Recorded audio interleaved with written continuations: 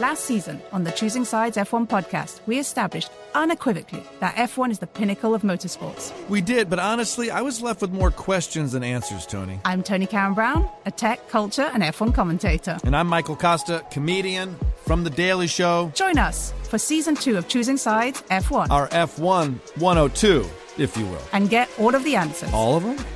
Listen to Choosing Sides F1 on the iHeartRadio app, Apple Podcasts, or wherever you get your podcasts. I'm Davis Miller, host of the new podcast, The Tao of Muhammad Ali. I met Ali in 1988, and surprisingly, we became friends.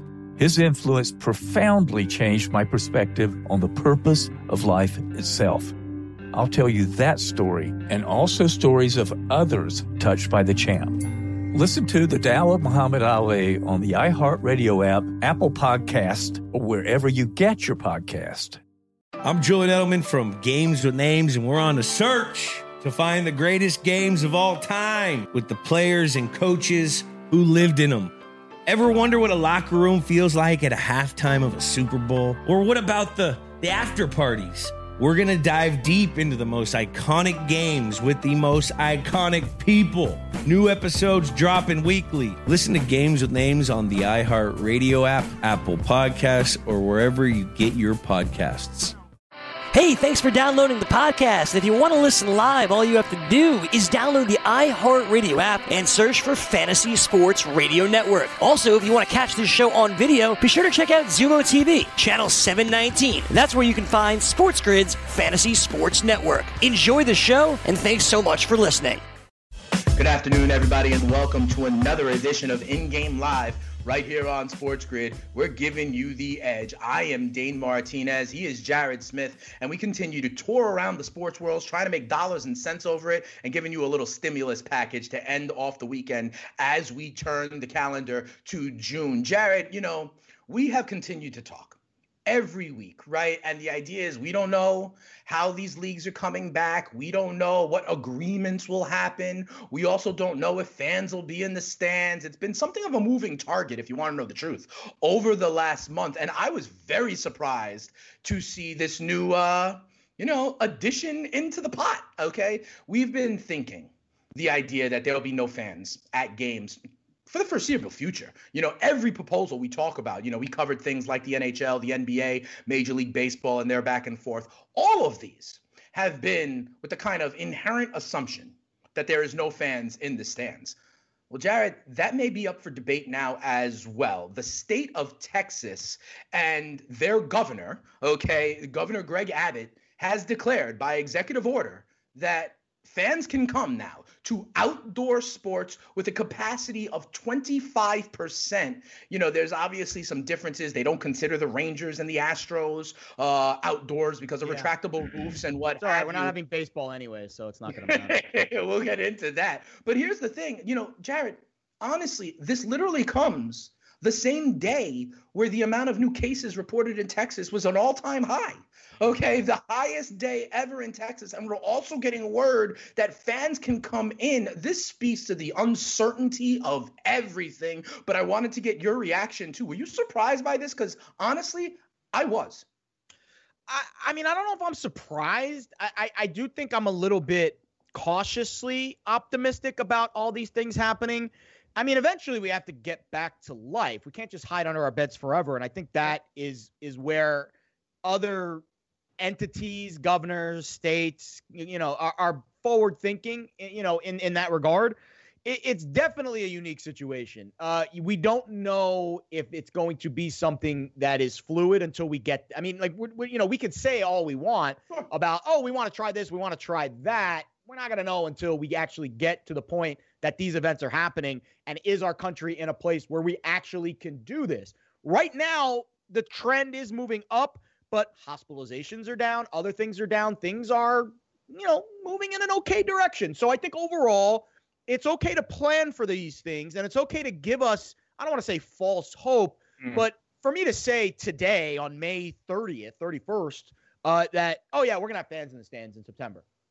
I don't even know what I'm eating for dinner tonight. So I'm not ready to make any of those claims about 3-4 months down the road. Sure. But again, forward thinking. We invest in the stock market all the time. That is a forward thinking instrument. You are not investing in the company today. You are investing in that company 6 to 9 months down the road. That's what the stock market is a representation of. So if we are talking about news around coronavirus, we are hoping that the 3 to 6 month window that we're pushing a lot of these events out towards, July, August, September, we are going to be able to hit those goals. Just like when you buy a stock, you hope it hits its price target. So I'm okay with Texas doing this, but I'm not ready to claim victory right now over the virus or over, the lack of fans, the lack of sport.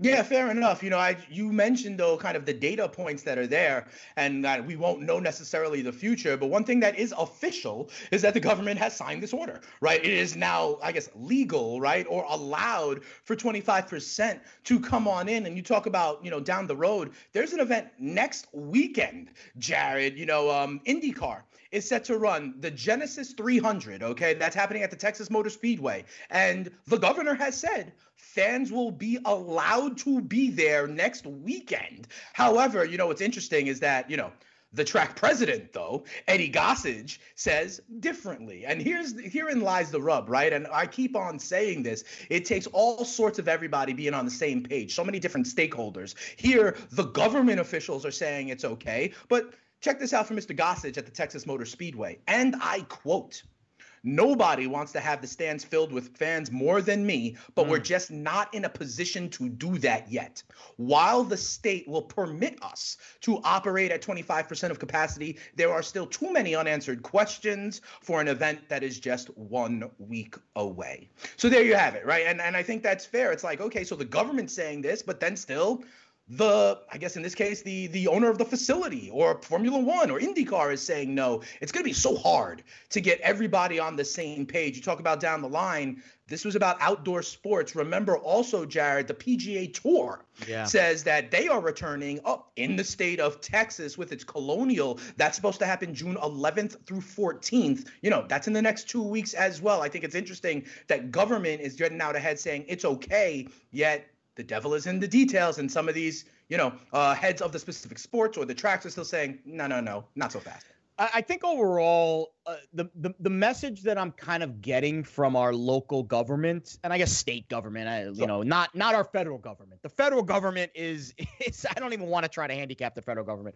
The state government handicap right now in the states that clearly want to get back to work, and I think those states are kind of regionally located in certain areas, Southeast, Midwest.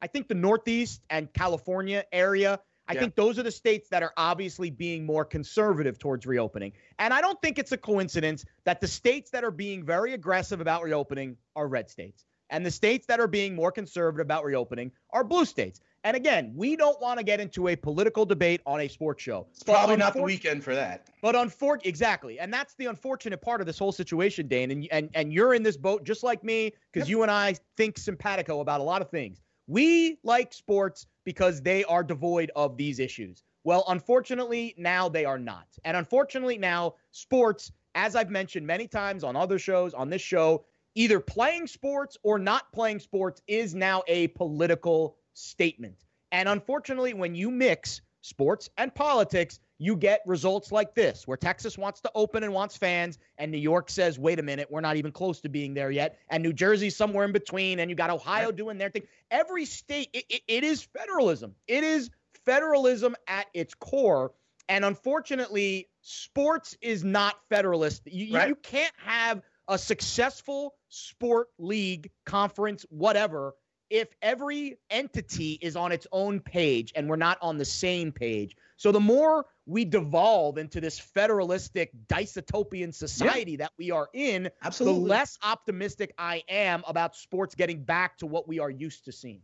Yeah, I hear you, Jared, and I think we've been saying this, right, that different states are experiencing this virus in different ways, in different time frames, with different curves. And you're talking about also there's different requirements. There's different leadership in these different states, different countries. I'm reminded of, yesterday when I brought up the 10 different cities the NHL could still be in and how that creates 10 different contexts potentially, right? So Potentially, and we shall see. You know, Jared, you mentioned that you and I are simpatico on a lot of things. One thing that if anybody that was watching our show In Game Live yesterday knows, that we're not necessarily simpatico, right, in comparing, juxtaposing the differences of the NHL, NBA, and Major League Baseball conversations, right? I do want to add a couple of details to that conversation.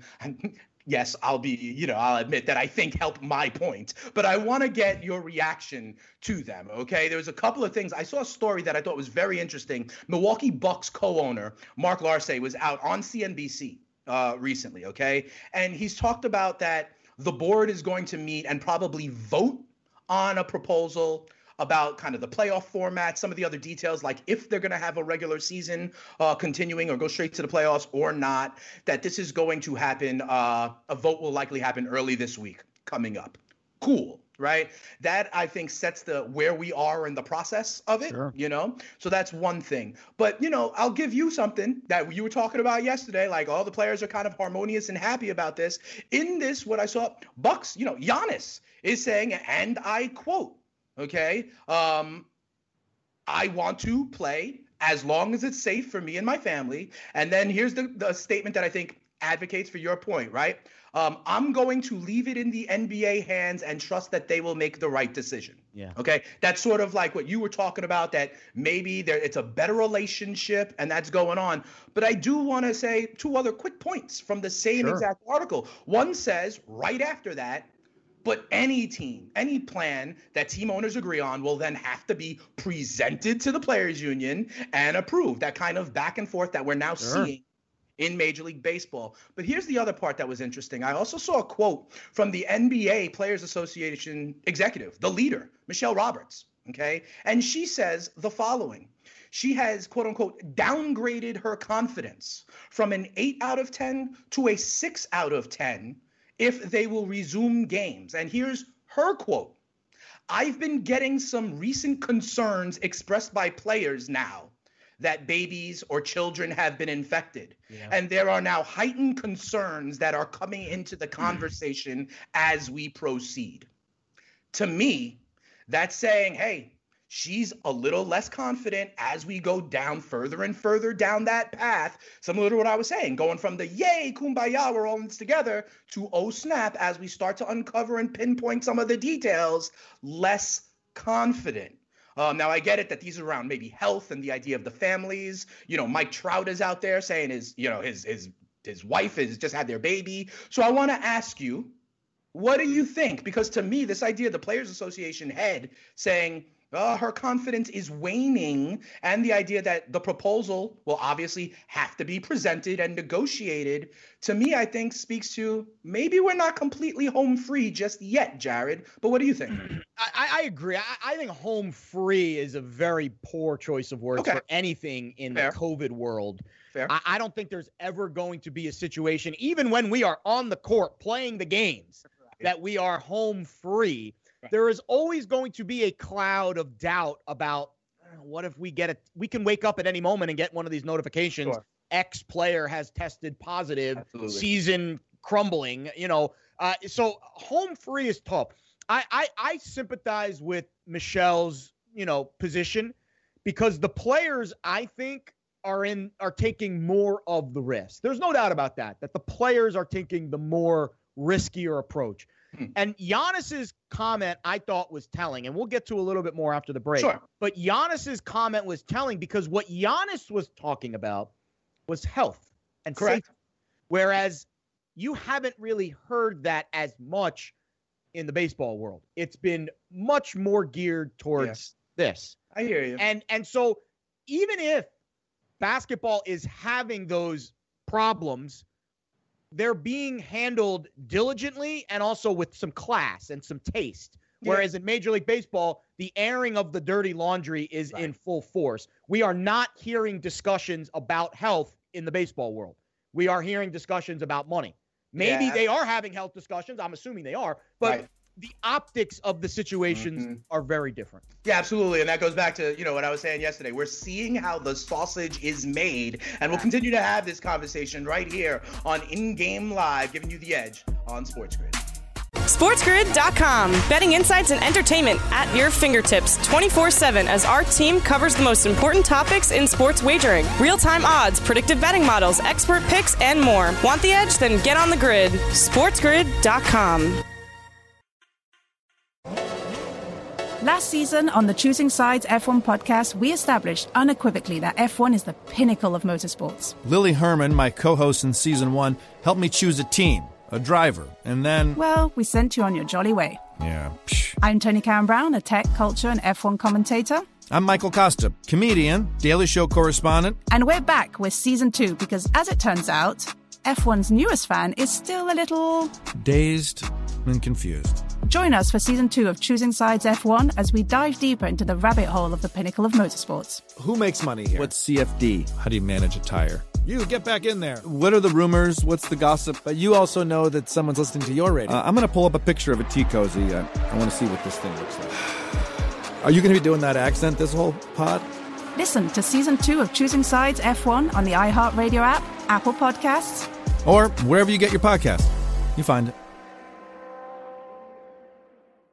I'm Julian Edelman from Games with Names, and we're on a search to find the greatest games of all time. I'm talking Hall of Famers, MVPs, gold medalists. I absolutely hate the Colts, bro. This game, I swear, led to the Deflategate. Hey, guys, this ball's a little flat. Ever wonder what a locker room feels like at a halftime of a Super Bowl? Julian walking around, I'm pretty sure he had his shirt off for reasons I'm not sure. He was saying, gotta believe. Oh, you gotta believe. From 18-1 with Eli. Are you calling Bill just a cheater? Is that what you're saying right now? He's looking for an advantage. The 2004 ALCS with Big Pop B. The Red Sox in 2004 bounced back after the 3-0 in a winner chicken dinner. The Immaculate Reception with Terry Bradshaw. Fired the ball. I hear the roar of the crowd. I never thought he caught the ball, but he did. We're going to dive deep into the most iconic games with the most iconic people. New episodes dropping weekly. Listen to Games with Names on the iHeartRadio app, Apple Podcasts, or wherever you get your podcasts.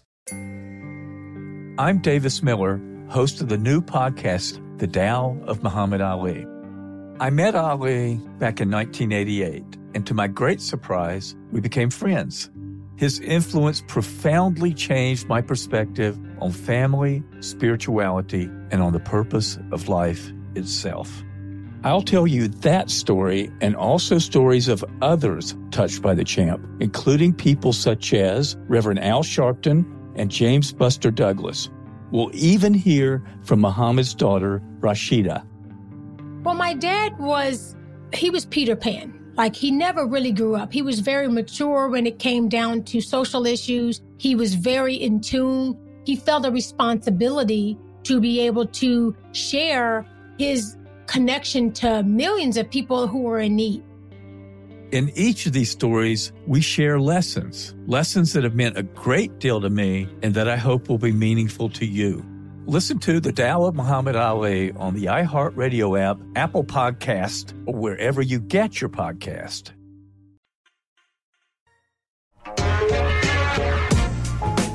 Welcome back in, everybody, to In-Game Live right here on Sports Grid.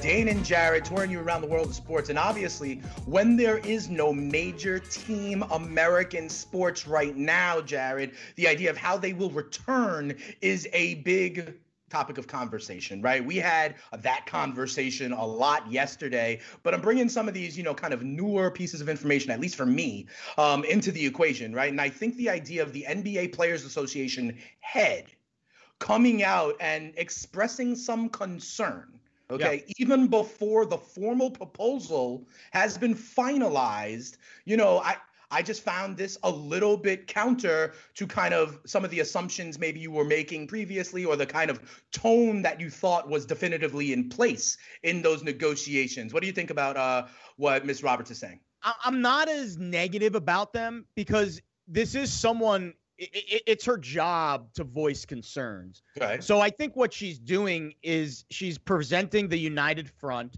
and she's telling the world this is what the players feel. But right.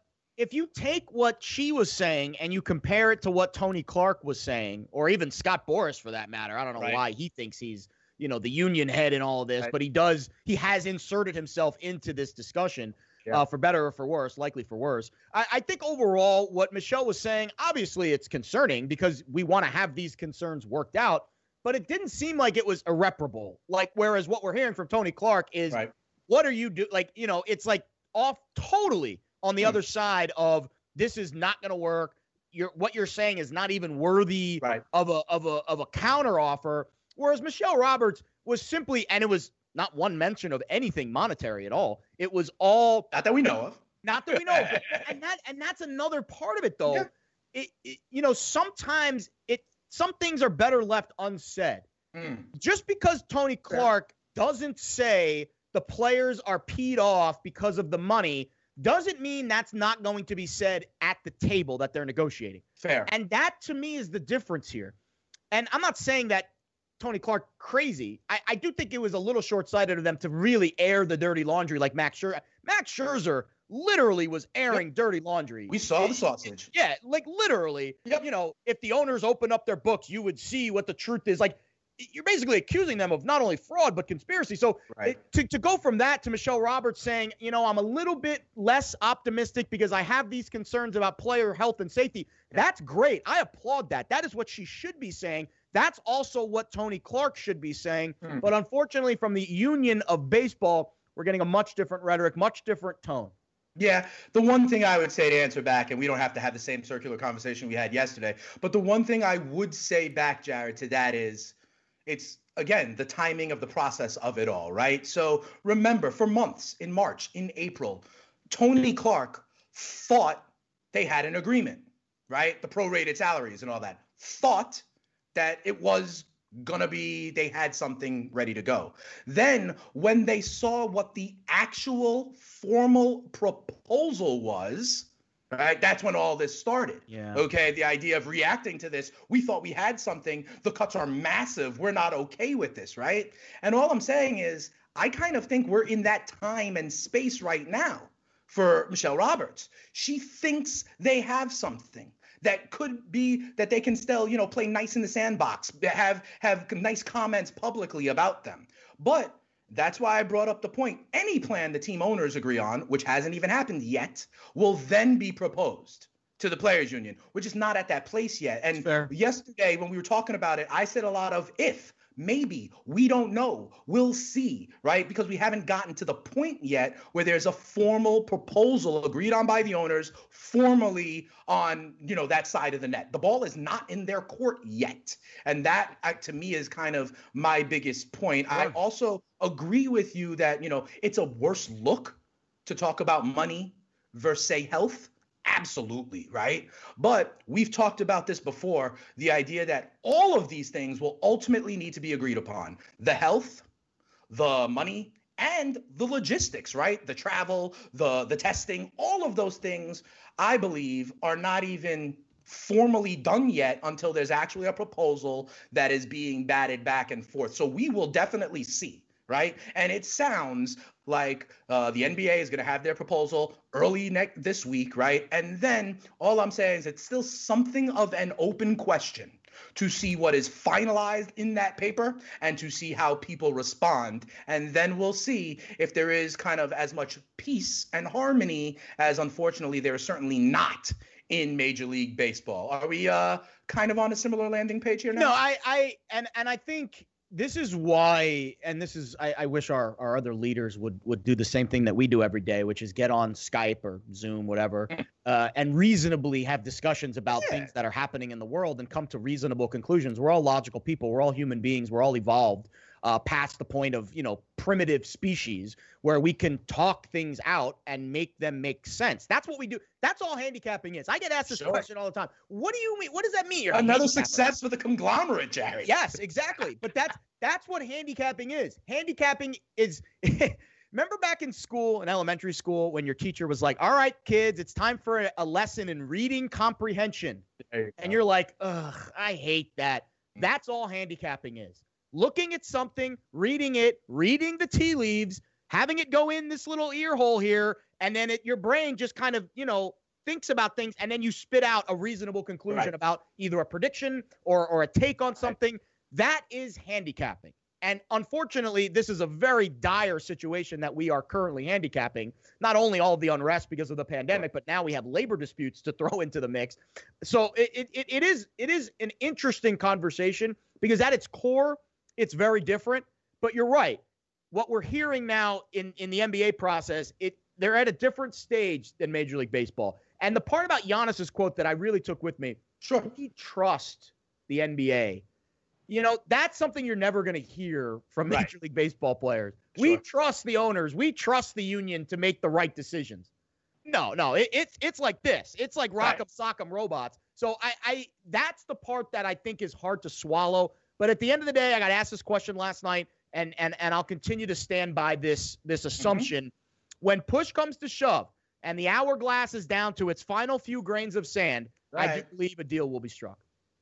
Hey, and I hope so too, right, Jared? And we will still see some of the details of this plan early next week or early this week, right? And we'll know, for example, will 16 teams, 20 teams make the playoffs? We'll find out. Will this happen in a 1 through 16 format, or do my damn Eastern Conference futures bets continue to hold? We will learn all of this, and as we go further down the process, right, Jared, we'll continue to let everybody know how to read the tea leaves and make some sense of it. Another thing, though, we are excited to talk about, and we talked about it some yesterday, is the NHL has a proposal with some details still to be worked out, but we're excited about what they're giving us here, right? As sports fans, the idea of potentially 24 teams in the playoffs, right? 12 on each side, including 4 from each conference that maybe would not have qualified, but because the regular season is being, in essence, sacrificed, or the back end of it is being skipped, they're deciding in this proposal to go ahead and put 4 extra teams in each conference. And that, I can be cynical also. I said it yesterday. That ironically gets 3 of the original 6, the moneymakers that move the needle for the NHL, into this draw, right? Yep. We talked about things like, the hot goalie. We talked about things like, what they're creatively doing potentially for the top 4 seeds. Even, right? So there's a lot to be kind of broken down here, and we will get into the series by series and see if there's some leans here, because I know you said plus money that you liked yesterday, but I do want to ask you that I really like. All right, we're definitely going to get into it. Yeah, and I do want to ask you one last big picture question about this, though, because I don't know that we hammered it on this piece. I'm seeing that the top 4 seeds, though, right, that all get buys, will play some kind of round robin tournament, right? On one sense, makes sense. They got to have some runway to get back into shape, a ramp up in the same way as these qualifying teams are having a series, right? So that I understand that, but it seems like the standings of this kind of like World Cup-esque round robin will determine the standings of 1 through 4. Now, correct me if I'm wrong, Jared, but in some of these, in the conferences, 1 through 4 was, there was a big gap in some of them. And now you may have a team like, for example, the Washington Capitals, right? Not be the 1 seed and be all the way down on the 4 and have a dramatically harder opponent. How does this part of the plan jive with you? Unfortunately, I do think the top 4 teams are at a slight disadvantage here. And I know that sounds crazy. So like because the Bruins are the team. one right now, and right, 100 points. They could fall down to 4, and I don't know if they've been hot or if Tampa Bay or Washington or Philly was hotter right now, right? And then the Blues, the Blues are 12 points ahead of Dallas, 1 to 4, okay? But now that don't really matter as much. It's going to be about 3 games that they play. You're cool with that, though? I mean, I kind of have to be, because that's just the way that the standings are going to shake up. I will say this. The Edmonton Oilers got kind of screwed in this deal. So they actually had more points than the Dallas Stars. Yes. But the Stars, 5 seed. Points percentage is what they do, because the Stars played 2 fewer games. Yeah. So how can you penalize the Stars for being 1 point behind, but they played 2 less games? They could win both. Assumption with those 2 games played, they would have earned at least 2 points. At least 1 to tie, so it goes by points percentage. So the Stars, and that's why, not to give away the farm there, but the Stars are in my portfolio. Okay. Because of that, I think they get a little bit of a boost. Edmonton obviously gets kind of the short end of it, and they've got a really tough first round matchup against the Blackhawks. And you want to talk about a team with second life. This was a team that was literally left for dead, the 12 seed in the West. But this is also a team that arguably has some of the best talent in hockey. Jonathan Toews, Patrick Kane. They've won, 3 Stanley Cups in the last 10 years. So Chicago is a very dangerous team. Plus 134 on that series opening price against the Oilers. Obviously, the Oilers are great. You know, they've got the 2 leading scorers in the NHL, and McDavid and Draisaitl. Yeah. So I think overall, this is a very dangerous Edmonton team, top power play unit, really good offensive attack. But Chicago has that grit, that toughness, and they're that going to have mental Toews strength. and Kane back from injury as well. And they also were dreadful on the power play this season, and those numbers have a funny way of shaking out. And this is basically a new season. I mean, this is basically a brand new season. Throw anything out the window that happened in March. This is basically 4 months later. We are picking things back up in the most heightened time. We'll get into it more after the break, but I think there's some edges to be had. All right, so let's find those edges. Throw the records out the window. We're going to find these edges when we come back. It's In-Game Live right here on Sports Grid, capping what might be the playoff round of the playoffs.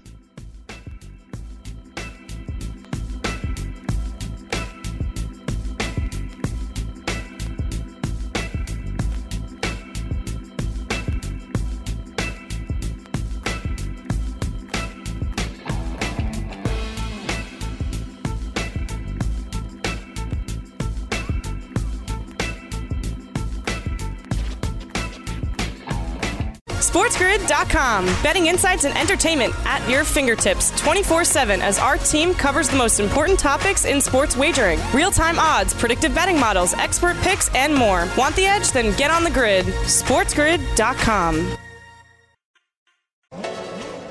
Last season on the Choosing Sides F1 podcast, we established unequivocally that F1 is the pinnacle of motorsports. Lily Herman, my co-host in Season 1, helped me choose a team, a driver, and then... Well, we sent you on your jolly way. Yeah, I'm Tony Karen Brown, a tech, culture, and F1 commentator. I'm Michael Costa, comedian, Daily Show correspondent. And we're back with Season 2 because, as it turns out, F1's newest fan is still a little...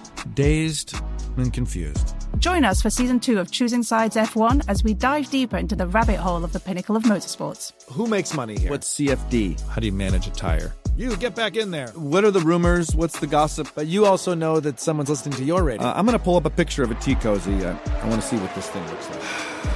Are you going to be doing that accent this whole pod? Listen to Season 2 of Choosing Sides F1 on the iHeartRadio app, Apple Podcasts, or wherever you get your podcast. You find it. I'm Davis Miller, host of the new podcast, The Tao of Muhammad Ali. I met Ali back in 1988, and to my great surprise, we became friends. His influence profoundly changed my perspective on family, spirituality, and on the purpose of life itself. I'll tell you that story and also stories of others touched by the champ, including people such as Reverend Al Sharpton and James Buster Douglas. We'll even hear from Muhammad's daughter, Rashida. Well, my dad was Peter Pan. Like, he never really grew up. He was very mature when it came down to social issues. He was very in tune. He felt a responsibility to be able to share his connection to millions of people who were in need. In each of these stories, we share lessons that have meant a great deal to me and that I hope will be meaningful to you. Listen to The Tao of Muhammad Ali on the iHeartRadio app, Apple Podcast, or wherever you get your podcast. I'm Julian Edelman from Games with Names, and we're on a search to find the greatest games of all time. I'm talking Hall of Famers, MVPs, gold medalists. I absolutely hate the Colts, bro. This game, I swear, led to the Deflategate. Hey, guys, this ball's a little flat. Ever wonder what a locker room feels like at a halftime of a Super Bowl? Julian walking around, I'm pretty sure he had his shirt off for reasons I'm not sure. He was saying, gotta believe. Oh, you gotta believe. From 18-1 with Eli. Are you calling Bill just a cheater? Is that what you're saying right now? He's looking for an advantage. The 2004 ALCS with Big Papi. The Red Sox in 2004 bounced back after 3-0 in a winner chicken dinner. The immaculate reception with Terry Bradshaw. Fired the ball. I hear the roar of the crowd. I never thought he caught the ball. But he did. We're going to dive deep into the most iconic games with the most iconic people. New episodes dropping weekly. Listen to Games with Names on the iHeartRadio app, Apple Podcasts, or wherever you get your podcasts. All right, welcome back, everybody, to In Game Live right here on Sports Grid. Dane and Jared, we're about to dive into what looks like it may be and they're calling it the qualifying round, Jared, not even the first round. It feels to me, like those playing games in Dayton for March Madness on that Tuesday before it starts. And the question is, right, like, is that the first round? No, it's not really the first round, how we call it. But you know what I'm talking about. I did want to ask you one other question here in a big picture about the format, because you said that Edmonton, had more points, right, than Dallas, but kind of got hosed because of the games played. Oh, Jared, I draw your attention to the bottom of the Eastern Conference standings, where the Montreal Canadiens have 71 points, okay? And they got in, right?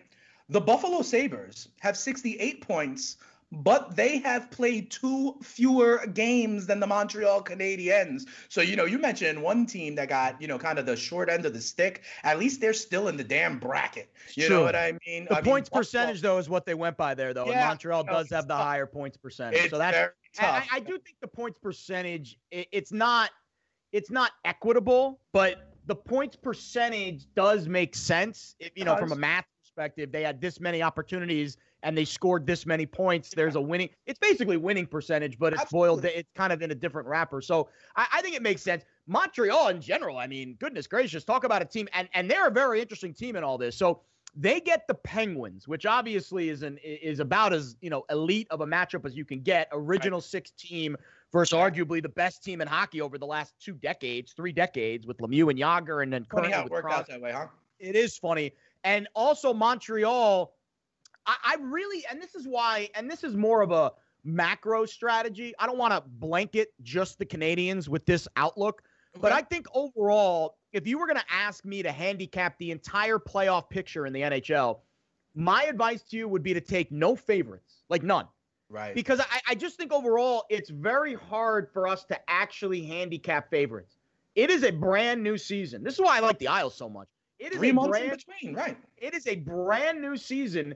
And why am I laying juice for really unknowns? Would you lay this kind of juice early in the season for a team to win? Probably not. You want to go small and nibble and get some information and see where things shake out. But I think you've got a real opportunity with some of these really big, and when I say underdogs, I mean 50, 60 to 1 type underdogs. The Isles are 42 to 1. The Rangers are 40 to 1. Those are the kinds of underdogs I'm looking to nibble on early, because if they win a round or two and get hot, that 42 to 1 gets cut in half, if not more than half, and you already get your nut and you can hedge off of it and talk about that snacking, right? Yeah, hey, I'm like a squirrel in the winter. I like to collect all my nuts, and then I like to snack where accordingly. So that's why I've already collected a couple of these futures bets into my portfolio. I'm on the Isles, I'm on the Stars, and I think overall they present some value opportunities where these numbers really could get cut in half in a very short time span. And that is where I maximize my value. When I can capitalize on something that goes from 42 to 1 to 20 to 1 in like a week. Well, then all of a sudden you kind of narrow the field a little bit. And I think you're not going to see numbers at the top of the leaderboard get cut down that quickly. I think you're going to see some skyrockets. I don't know where they're coming from. I hope it's the teams I just told you. But I do think there is going to be 1 or 2 teams, like we've seen in the normal format with the NHL playoffs, that come from the back of the pack and make some noise. Yeah, absolutely. And I get you with the points percentage, right? I just think it's a shame for the Buffalo Sabres. Like, that could literally be a function of the calendar, right? Like, if the NHL decided to close up shop, I believe it was like Friday, like the 6th, maybe, or whatever day it was. If they played one more day, and the Sabres happened to have had a game that they won and Montreal had an off day, this would be different, so we shall see. But you mentioned going with some of the big plus numbers, and Montreal represents that in the series price against Pittsburgh, right? So I know that you like the variance. You know that there's a lot of unknown here after the months off. I'm seeing in the series price, Jared, Montreal as plus 165, the Penguins at minus 205. That's the biggest plus number on the board. Yeah. We also yesterday talked about how in this sport, Yeah, it's more than an ace in pitching in baseball. To me, it's more than the quarterback in football. The goalie, especially in these series. If some of these goalies get hot, especially after the 2-3 months off, whatever it is, and they're hot coming out the gate, that can be a huge factor. And I know the Canadiens have one of the best goalies in the NHL, so I'll stake my claim on that at plus money as well. Is this one of the upsets you're looking at for a series? I definitely am not laying with Pittsburgh. Okay. I haven't decided I haven't gotten in the window yet on this one. I'm not sure if I'm going to, because I don't know much about how I feel about Montreal's other players, but you're right. Right. If Carey Price gets hot and steals game one, well, then I'm going to really think about hopping on the Canadiens for the rest of the playoffs, because we saw it with Jonathan Quick. I think it was 2012. We've seen it a few times. Yeah.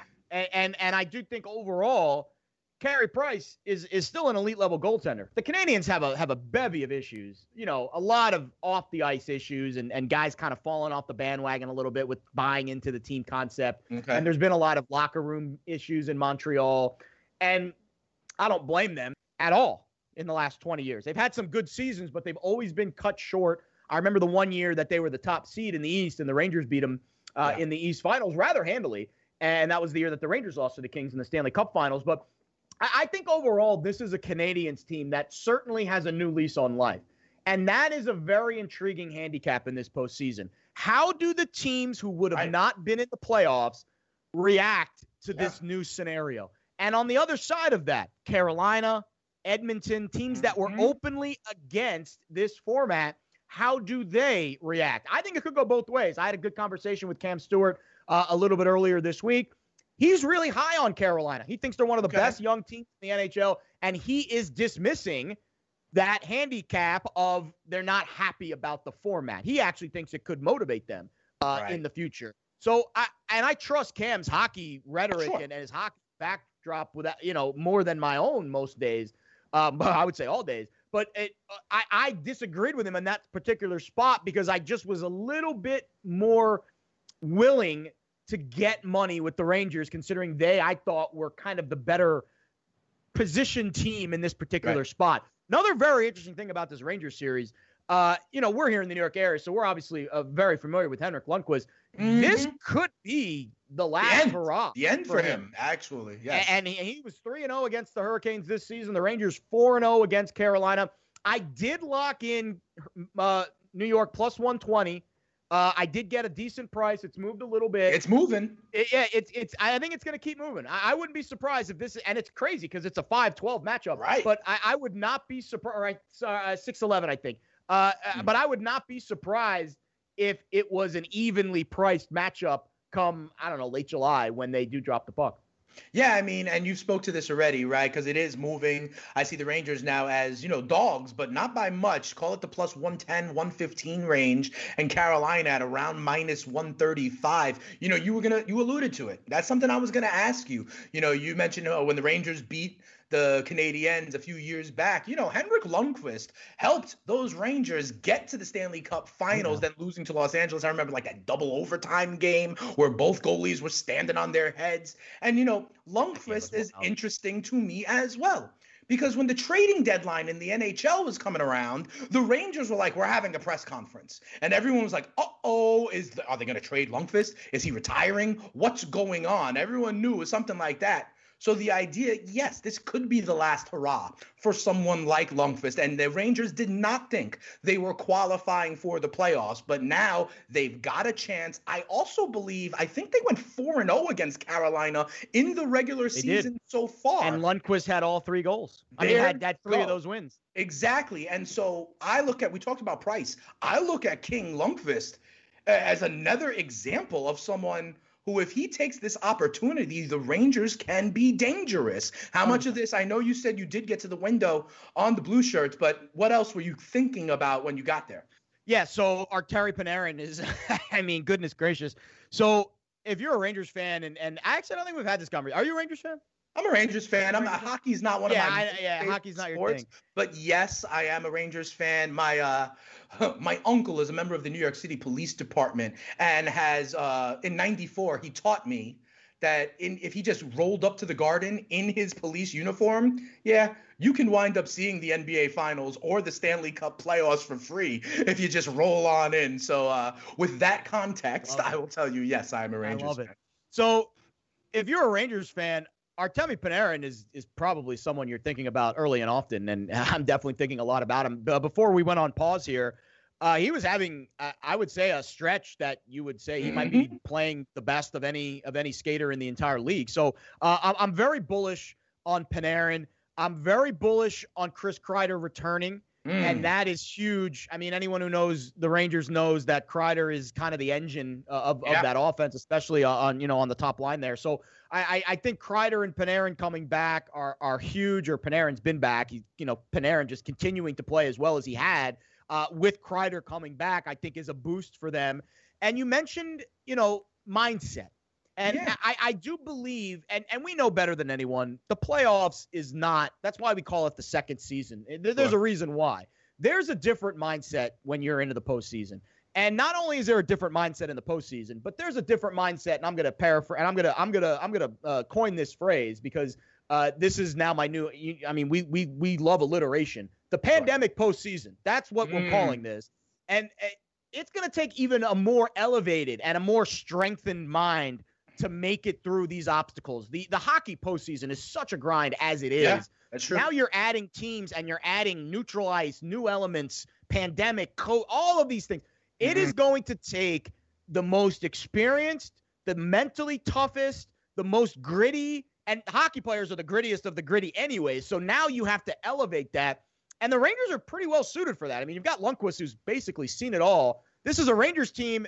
The last year or two has been kind of quiet, but this is a Rangers team that has a lot of postseason experience still on the roster to an extent. Kreider was a big-time player on a lot of those teams that made deep runs in the playoffs a few years ago, as obviously was Henrik Lundqvist. So, and then you throw in Panarin's excellence, and you've got some recipe there for a team that has a little life. So overall, very bullish on the Rangers. They're kind of a public trendy dog right now, and that's obviously a little concerning. There's not as much public love in the NHL, so it's not as trendy of a dog as, say, an NFL, public dog would be. So I'm not totally off of that bandwagon just because a lot of movement has come on this Rangers side over the last few days since this has been announced. But overall, I think New York has the tools to make it, again, goaltending and mental toughness. They've got them both. There you go. So they have the ingredients. When we come back on the other side of the break, one of the things Jared said is that he's looking at some plus money. We are going to test the theory and see how high the plus numbers can go when some of these teams he thinks will advance on a quest for the Stanley Cup. We'll do that when we come back. It's In-Game Live. We're trying to give you the edge right here on Sports Grid. Dane and Jared will be here. Hopefully you will be too. Come on back after this.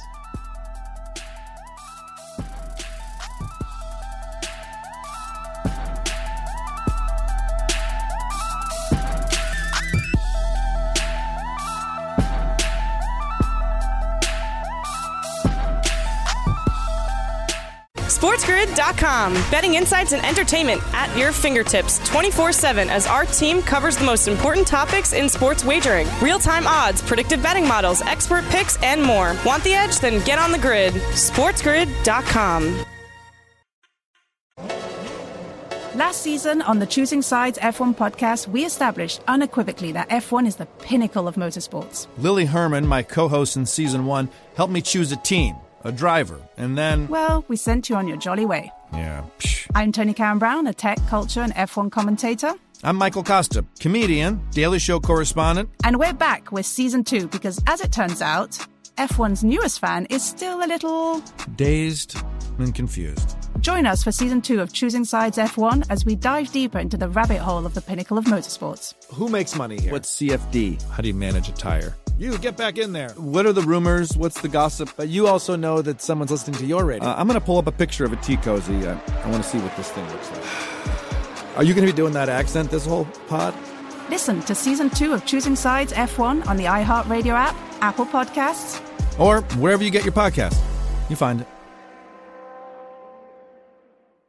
I'm Julian Edelman from Games with Names, and we're on a search to find the greatest games of all time. I'm talking Hall of Famers, MVPs, gold medalists. I absolutely hate the Colts, bro. This game, I swear, led to the Deflategate. Hey, guys, this ball's a little flat. Ever wonder what a locker room feels like at a halftime of a Super Bowl? Julian walking around, I'm pretty sure he had his shirt off for reasons I'm not sure. He was saying, gotta believe. Oh, you gotta believe. From 18-1 with Eli. Are you calling Bill just a cheater? Is that what you're saying right now? He's looking for an advantage. The 2004 ALCS with Big Pop B. The Red Sox in 2004 bounced back after the 3-0. Winner chicken dinner, homie. The immaculate reception with Terry Bradshaw. Fired the ball. I hear the roar of the crowd. I never thought he caught the ball, but he did. We're going to dive deep into the most iconic games with the most iconic people. New episodes dropping weekly. Listen to Games with Names on the iHeartRadio app, Apple Podcasts, or wherever you get your podcasts. I'm Davis Miller, host of the new podcast, The Tao of Muhammad Ali. I met Ali back in 1988, and to my great surprise, we became friends. His influence profoundly changed my perspective on family, spirituality, and on the purpose of life itself. I'll tell you that story and also stories of others touched by the champ, including people such as Reverend Al Sharpton and James Buster Douglas. We'll even hear from Muhammad's daughter, Rashida. Well, my dad he was Peter Pan. Like, he never really grew up. He was very mature when it came down to social issues. He was very in tune. He felt a responsibility to be able to share his connection to millions of people who were in need. In each of these stories, we share lessons that have meant a great deal to me and that I hope will be meaningful to you. Listen to The Tao of Muhammad Ali on the iHeartRadio app, Apple Podcast, or wherever you get your podcast.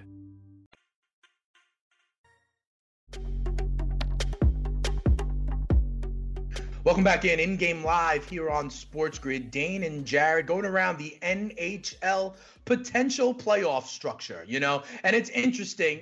Can I ask you before we dive on in, sure, without getting back into crazy conversations, one of the things that we saw, though, was that we don't know which of these hub cities they're going to play in yet, right? Correct. They're going to be two cities, okay?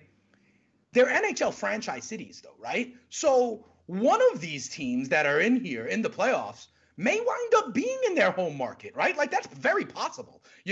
When we look at some of the cities that are, on the radar for this to happen, I know that's not confirmed yet, right? But the potential for, say Chicago to be a hub, does that help you at all when looking at the Blackhawks Oilers series? Like, there's still a chance that it's in Chicago. That's a good point. But there's no fans, though. So fair. But you're sleeping in your own bed. You're sleeping in your own bed.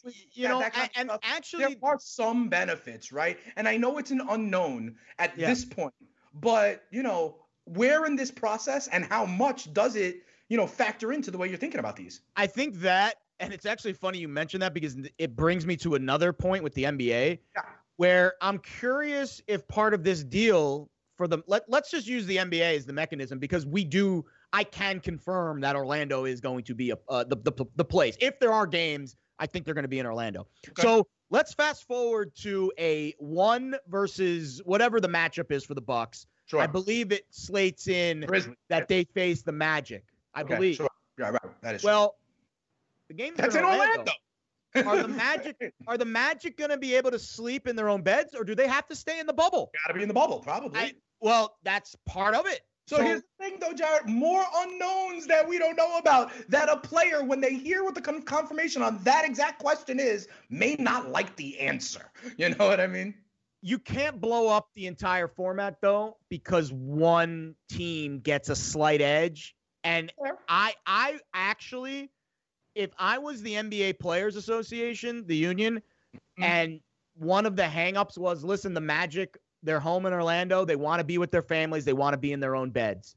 If that's a hang-up, I would concede that. I would. If that was something that was separating. It might be that a Magic player that has to travel to and from inside the bubble brings then in an inherent risk of bringing the virus inside the bubble. So I don't know how I'd feel about that. But I wouldn't feel great if I was one of the other teams. That's what I'm saying. But at some point, and I think this is this is why we haven't gotten anywhere with Major League Baseball yet. There haven't been those, trade-offs. Yeah. We haven't seen much negotiating. All we've seen is, here's the hammer, here's the nail, and that's it. Like, that's really all we've gotten. In the NBA, I'm assuming that these conversations are being at least pondered in some capacity, because that, to me, is a logistical snag in this plan, where if I don't know who's even on the Magic these days, Aaron Gordon. There you go. If I'm Aaron Gordon, I want to be in my own bed. I don't want to be in some hotel with a bunch of other dudes. Like, so those are issues. And absolutely, the Chicago situation is certainly in play. I believe Edmonton was on the list as well. Yeah, there's 10 cities, and we don't know. And I mentioned, some of them are in Canada.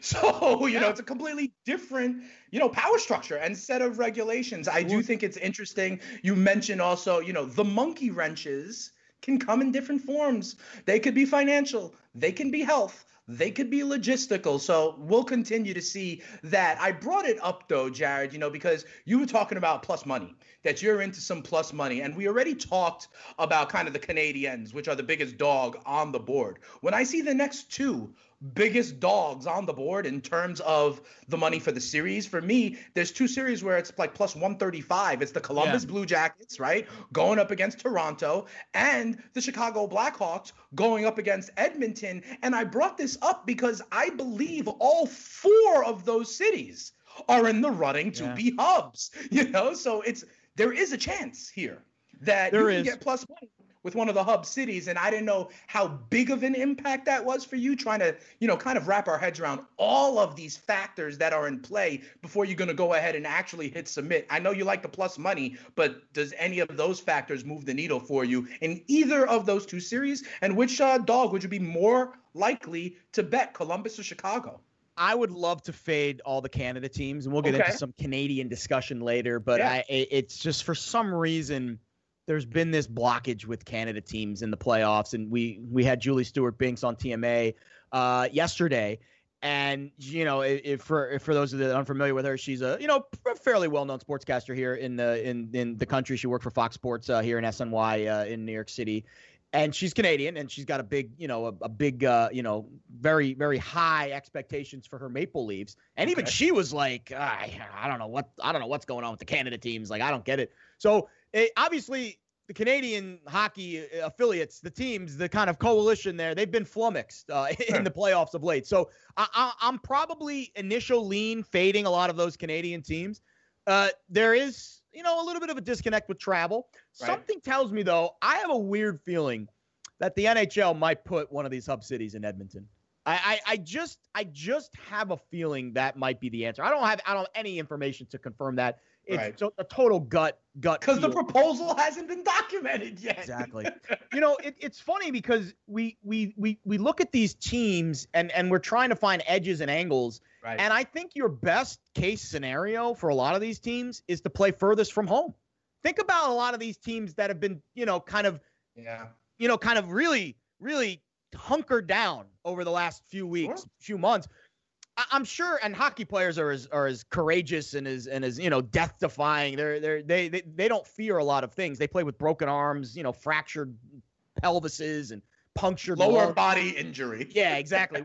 We call it an LBI. They can't walk because their femur's sticking out the back of their thigh bone. But I do think there might be some element of camaraderie being further from home and kind of overcoming the obstacle of it. Yeah, so it might actually hurt some teams. I do feel like by the time we get these games played, which is going to be July, August, 2 months down the line, we have to get to a place in our country where we're not scared to get on a plane and travel somewhere. Like, we have to get back to that point. And these are going to be private chartered planes that are wiped down, and they're going to be in a bubble from the hotel to the arena. I don't think the fear of COVID is going to have a very big impact on the games themselves. But I like the angle of travel. And I like the angle of camaraderie. Unlike some of the other sports, the NHL has a really tight-knit locker room.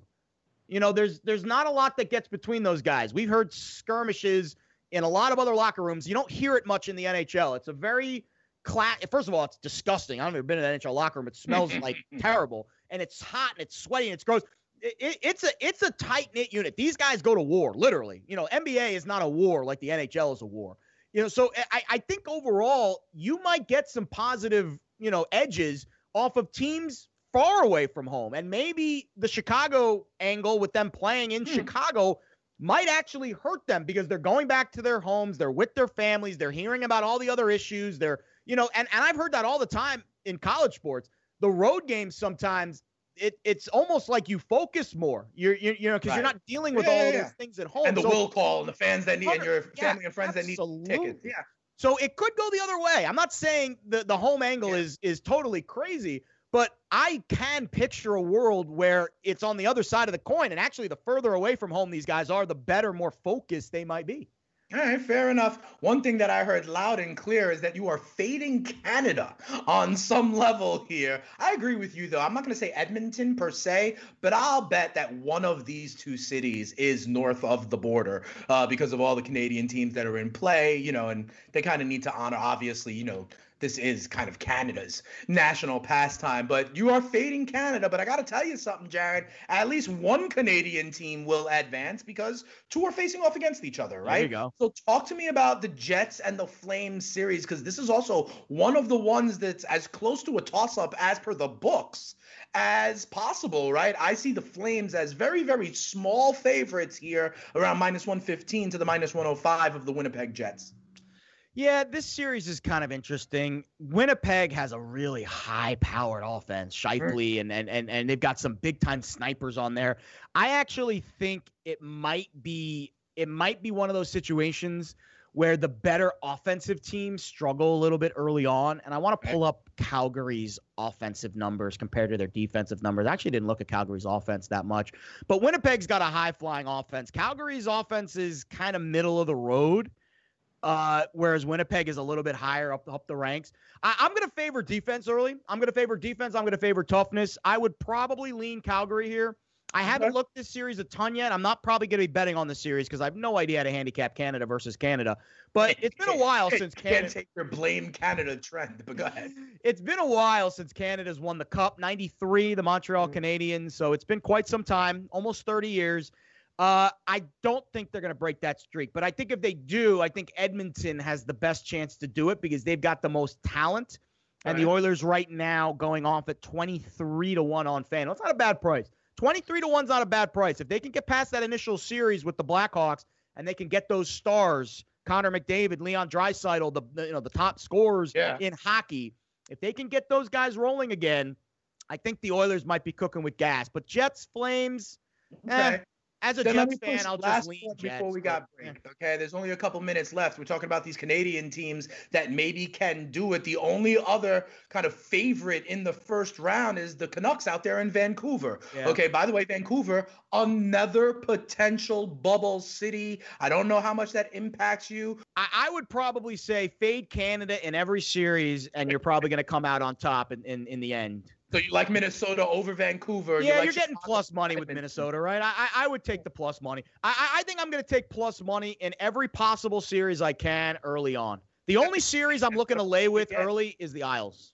What about so Montreal is plus 165? Yep. You're fading Canada, or you no that one's too big. That's too pricey to fade. So the plus money is the trump card, and it's like plus money is the trump card. Then blame Canada. Right? Well, think about it. I mean, it's such a toss-up. How do you handicap this? It's 3 months later. Dominant for me.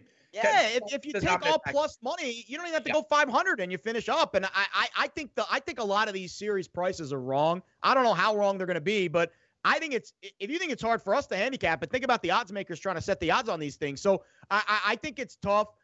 They literally booked the Jets Flames series as a total toss-up. There's not even plus money to take there. So I'll probably stay away from that one. If I had to make my picks today, I'll give you series picks right now. Rangers. Quick, we only got 30 seconds left. Isles, Leafs, but that's because I just have a weird feeling they win this series. Then I'll go Blackhawks, Coyotes, Wild, Canadians, and then I'm laying off the Jets Flames.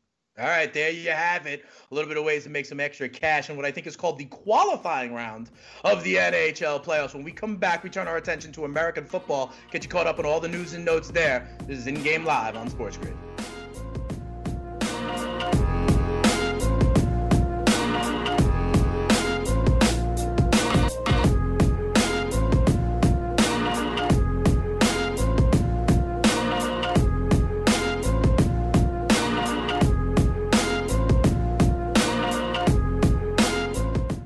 SportsGrid.com. Betting insights and entertainment at your fingertips 24/7 as our team covers the most important topics in sports wagering. Real-time odds, predictive betting models, expert picks, and more. Want the edge? Then get on the grid. SportsGrid.com.